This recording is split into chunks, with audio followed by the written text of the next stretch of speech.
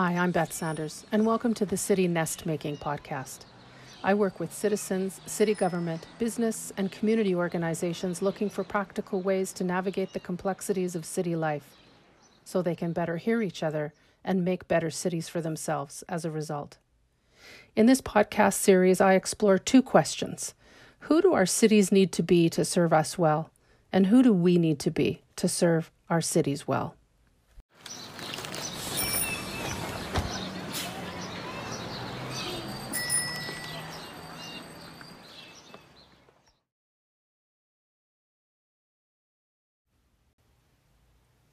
You know the feeling of a conversation. You're with at least one other person, sharing your thoughts, ideas, and feelings about a topic, and the others are doing the same. Sometimes a conversation is easy and flowing. Other times, keeping track of what's happening is hard. Sometimes the conversation is a hard-to-have conversation. I bet you also know what it feels like when a conversation is lopsided, when one person is doing most of the talking. Perhaps you practice noticing when you are doing most of the talking, pulling back and making more space for others. This is what we do. We share and make room for others in the conversation to share too. A conversation is easy to have with a few people, but what does it look and feel like with a large group? What shape does a community conversation take? Earlier this year, some friends invited me to join them at an event described as a community conversation, my kind of language, about transit in our city. Here's part of the invitation. Together, we can build a better public transportation system for everyone. You are invited to be a part of a community conversation learning about the challenges and opportunities facing public transit in Edmonton. From the agenda included with the invitation, I had a hunch that the event would not involve conversation. I chose to attend, though, for two reasons. One, to spend time with friends, and two, to check my assumption about no conversation. Between 9 a.m. and 4 p.m., the agenda for the meeting looked like this. 9 a.m., arrival and networking. 9:20 a.m., welcome. 9:30 to 10:30, Q&A about the state of Edmonton Transit. 10:45 to 11:45 a.m., Q&A about the national trends in public transit. Noon to 12:45, lunch. 12:45 to 2, a keynote. 2 to 2:30, a virtual keynote. 2:30 to 3:30, facilitated breakout rooms. 3:30 to 4, next steps. Listening is an essential ingredient of conversation. But if only one party is listening, it's not conversation. This is why keynotes or presentations with some question and answer time are not conversation. A panel of presenters talking amongst themselves, even in response to questions from the audience, is at best an audience watching a few people in conversation. At best. In the above agenda, the two Q&A sessions were consistent with a predictable pattern. Lengthy presentations followed by some time for audience questions. The Cambridge Dictionary defines conversation as talk between two or more people in which thoughts, feelings, and ideas are expressed, questions are asked and answered, or news or information are exchanged. Conversation is not one way. It is not a conversation if people are not involved. We are not having a conversation when one or a few people are speaking at the front of the room and 100 people are listening. On the day in question, 86% of our time was allocated for passive listening to designated speakers. 14% of our time was provided for conversation. There are three things to note about the design for this gathering. First, mingle time is not topic time. Time to mingle upon arrival and over lunch was time for people to chat about any topic, not the subject of the day. It is essential to make space for this informal connection time, but on this day, this time was not designed to be purposeful toward the day's objective. Even factoring in mingle time, 75% of the day was designated for people to sit and listen. 2, 19% of the Q&A time was Q&A time. 81% of the designated Q&A time was one-way information dissemination from 3 experts to a passive audience. 43 of 60 minutes, 49 of 60 minutes, and 66 of 75 minutes. 37 of 195 minutes of the Q&A time were made for questions. 3, Q&A is not conversation. In the 37 minutes available for questions from the audience, most of the audience sits and listens to the questions and answers. The experience for most attendees is listening to 3 people speak, then snippets from a handful of others. The invitation made a promise when it used the words community conversation learning to describe how participants would explore the challenges and opportunities for transit in our city. The agenda reveals a different purpose for the meeting: to hear about a handful of people's thoughts on the challenges and opportunities for transit in our city. The agenda also reveals an expectation that the audience will listen and do what they are told, all under the guise of taking action. The agenda revealed the agenda, and it was not conversation. The promise embedded in the invitation read like this: we expect that these learnings will be an opportunity to learn, connect, and advocate with other public transit users. Our goal is to get organized and build a better transit system for all riders. Raise your voice. The goal to get organized and build a better transit system for all was disabled because when we sat to listen to a handful of people, we were not in conversation, a necessary ingredient to getting organized, unless we agreed to passively let others organize us.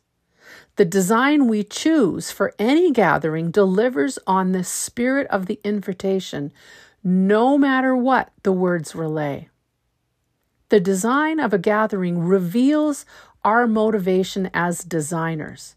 For example, if I invite you over for a shared community meal, I would be at odds with my invitation if I prepared and served an elaborate meal and made no room for your contributions. The people who arrive have brought appetizers, drinks, salads, homemade buns, casseroles, and favorite desserts, and a reasonable expectation that they choose what to eat from the range on offer. Everyone has the opportunity to try what everyone else has contributed. To be consistent with my invitation, I need to set the table with places for various contributions to be on display, including those I don't expect. Before people arrive, I decide what structure will likely be helpful. How much table space is needed? Does it make sense to have clear areas for appetizers, main courses, and desserts, or mix it all together? Is special signage needed to alert people with allergies? To make my invitation more robust, I may include a theme in my invitation, say, food you would love to eat on a bus, to provide some guidance. The bottom line is this: as I design what will happen when people gather, I don't make room for others' contributions when I don't make room for those contributions. When we gathered to explore transit, we sat to listen to a handful of people's ideas, some from out of town, with little opportunity for us to learn from each other. We were not a community learning. We were a room of individuals receiving information we could have received from our screens at home. When we gather to talk about improving our cities, communities, and neighborhoods, and we are not talking to each other, we are not having a conversation. If we are not having conversations, we are not organizing. We are being organized. We may gain new information from the speakers, but are not organizing ourselves. We are offering ourselves to be organized by the few. This is different from action at the scale promised in the invitation. When we gather at the same place at the same time, we should do what we can only do when at the same place at the same time. Get to know each other, explore our experiences, figure out what we'd like to do and why, and how we'd like to work together. Instead, we left the gathering with videos of what we've already seen, limited new connections with new people, and few conversations about what's possible. The agenda revealed the agenda. The experts are few and not the citizens of the city. Our job was to jump up and raise our voices to cheer those experts on. The agenda was not about conversation or community, but being organized to raise the few above the rest. To take wise action as a group, it is imperative that we make ourselves available to the expertise in the room. A community in conversation with itself, prepared to learn about itself, makes sure that the expertise of many is activated. Here's an alternate design that delivers on the promise of the invitation: to make a citizen-based movement to improve public transit in Edmonton. Here's what I imagine. So, a message to participants before they arrive. Instead of spending our time listening to a handful of people, we'd like to make room for us all to do the talking when we meet. To get us ready, we have 4 5-minute videos for you to explore. 1, a longtime transit user will describe the good and bad about transit in Edmonton. 2, a brand new transit user describes the good and bad about transit in Edmonton. 3, an Edmonton transit planner lays out where we've been and where we're going. And 4, an outsider provides insight into transit trends in other cities. Please take 20 minutes before we gather to watch these videos. They'll help us have a common starting point for a day of organizing a better transit system in Edmonton. And the setting of the room. So, we're in a room that has lots of windows and daylight. The air quality is good. There are movable tables and chairs throughout the room, and the room looks ready for people to get to work. There's no obvious front of the room. There's a big question to guide the day. It's on the wall. What is the future we imagine for transit in Edmonton? The agenda and ground rules for the day are visible on the wall. The tables are set with papers, markers, and little buses, and there's no more than 4 places to sit at each table. There's a place on the wall to organize the topics we'd like to explore when they become apparent. There's space on the wall ready to put people's work on display. There's a secure place to the side for people to put down their belongings. There's a table with refreshments and food. There's a table off to the side for people to make themselves a name tag that's somehow bus related. And here's how I imagine it unfolding. So at 8:30, people arrive and mingle. And as people arrive, a handful of conveners welcome people at the door. They're not sitting behind a table. The welcome includes pointing out where they can put their belongings, find refreshment, when we'll start, and how the warm-up activity works. The warm-up activity invites people to start meeting people they don't yet know and bump into people they do know. Since we're gathering to talk about transit, a place on the wall or on a big pinboard to capture people's immediate thoughts about Edmonton Transit is an excellent place to start. People leave their responses to 2 statements. What I love about transit in Edmonton is, a dream I have for transit in Edmonton is. This all happens until 9 a.m. and someone finds a place in the room where most people can see them and provides some welcoming remarks. This may involve a handful of people as appropriate. The essential items they'll speak to are a sincere land acknowledgement, the purpose of the day, what to expect over the course of the day, some ground rules, some housekeeping matters like making a name tag, and if you need help, talk to so-and-so, and then let's get started. And remember, the welcome happens from a place in the room where it's not obviously the front. At 10 after 9, we start the work to figure out what matters. A series of conversations in small groups take place of no more than 4 people, with people moving around the room for each conversation.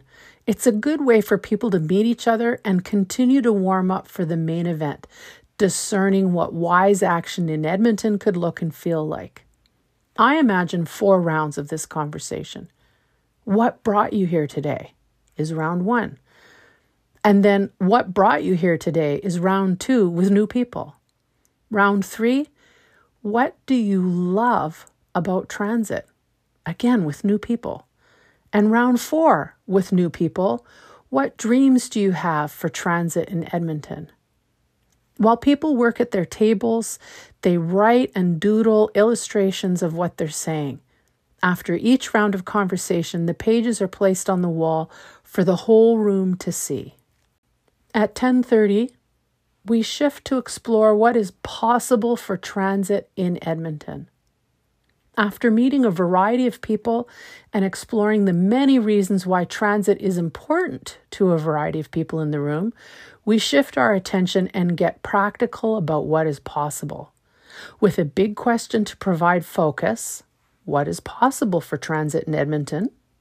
Participants identify topics they'd like to explore and host each other in conversation. On a wall where everyone can see, we build an agenda for the next few hours.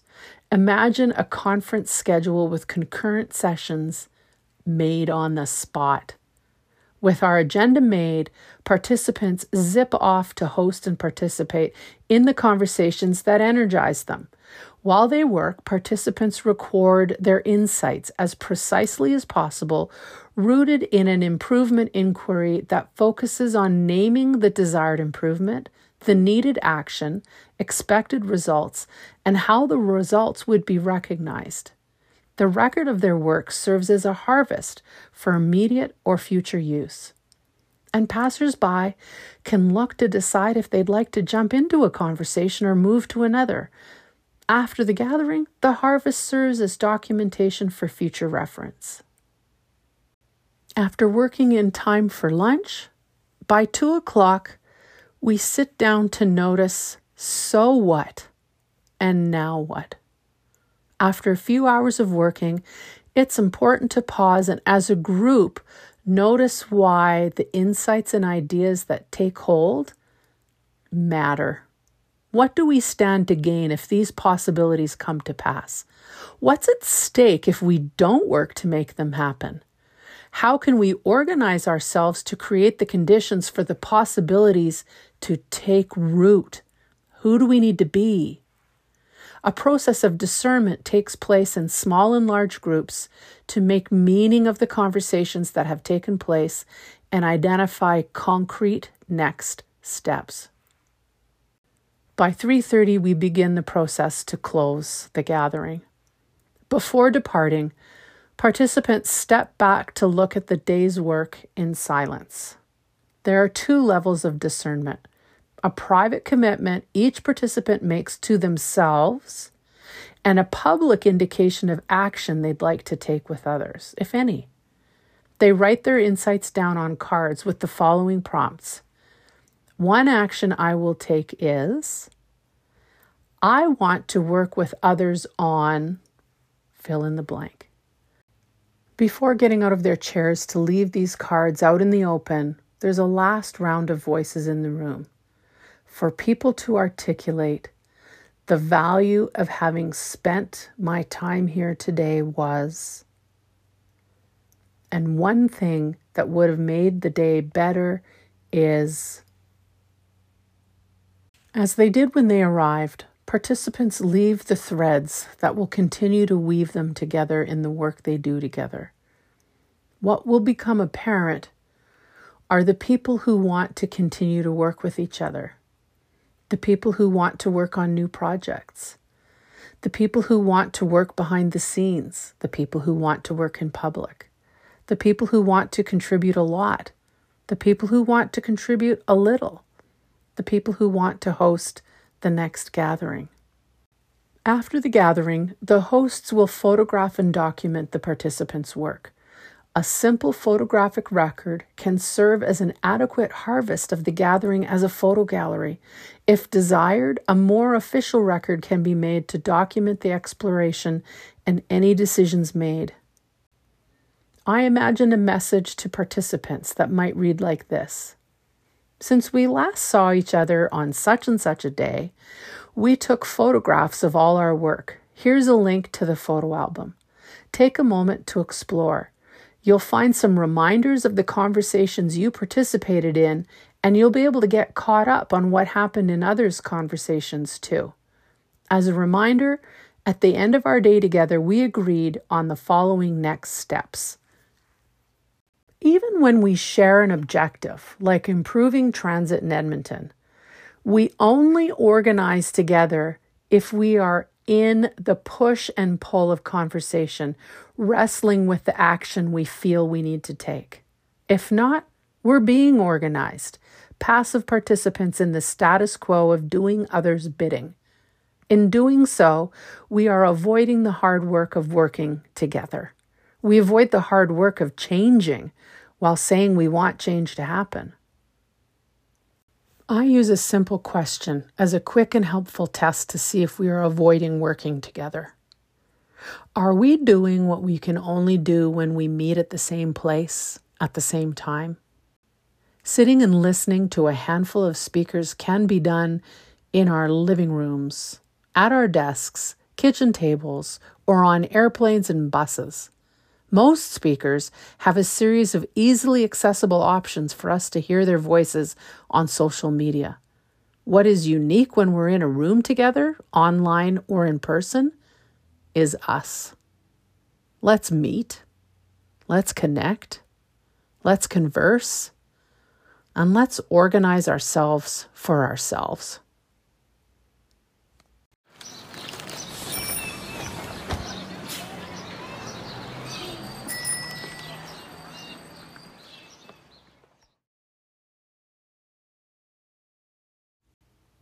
Here are a few questions for you to ponder after having listened to this episode.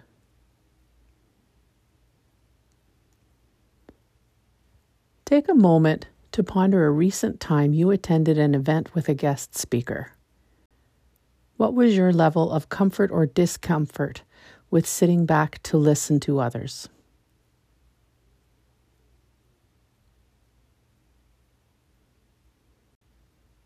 Take a moment to ponder a recent time you attended an event where you were asked to interact with other people.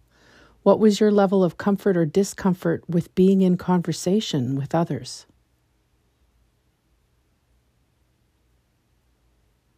What is a conversation you'd love to roll up your sleeves and have with your neighbors, family, coworkers, or community?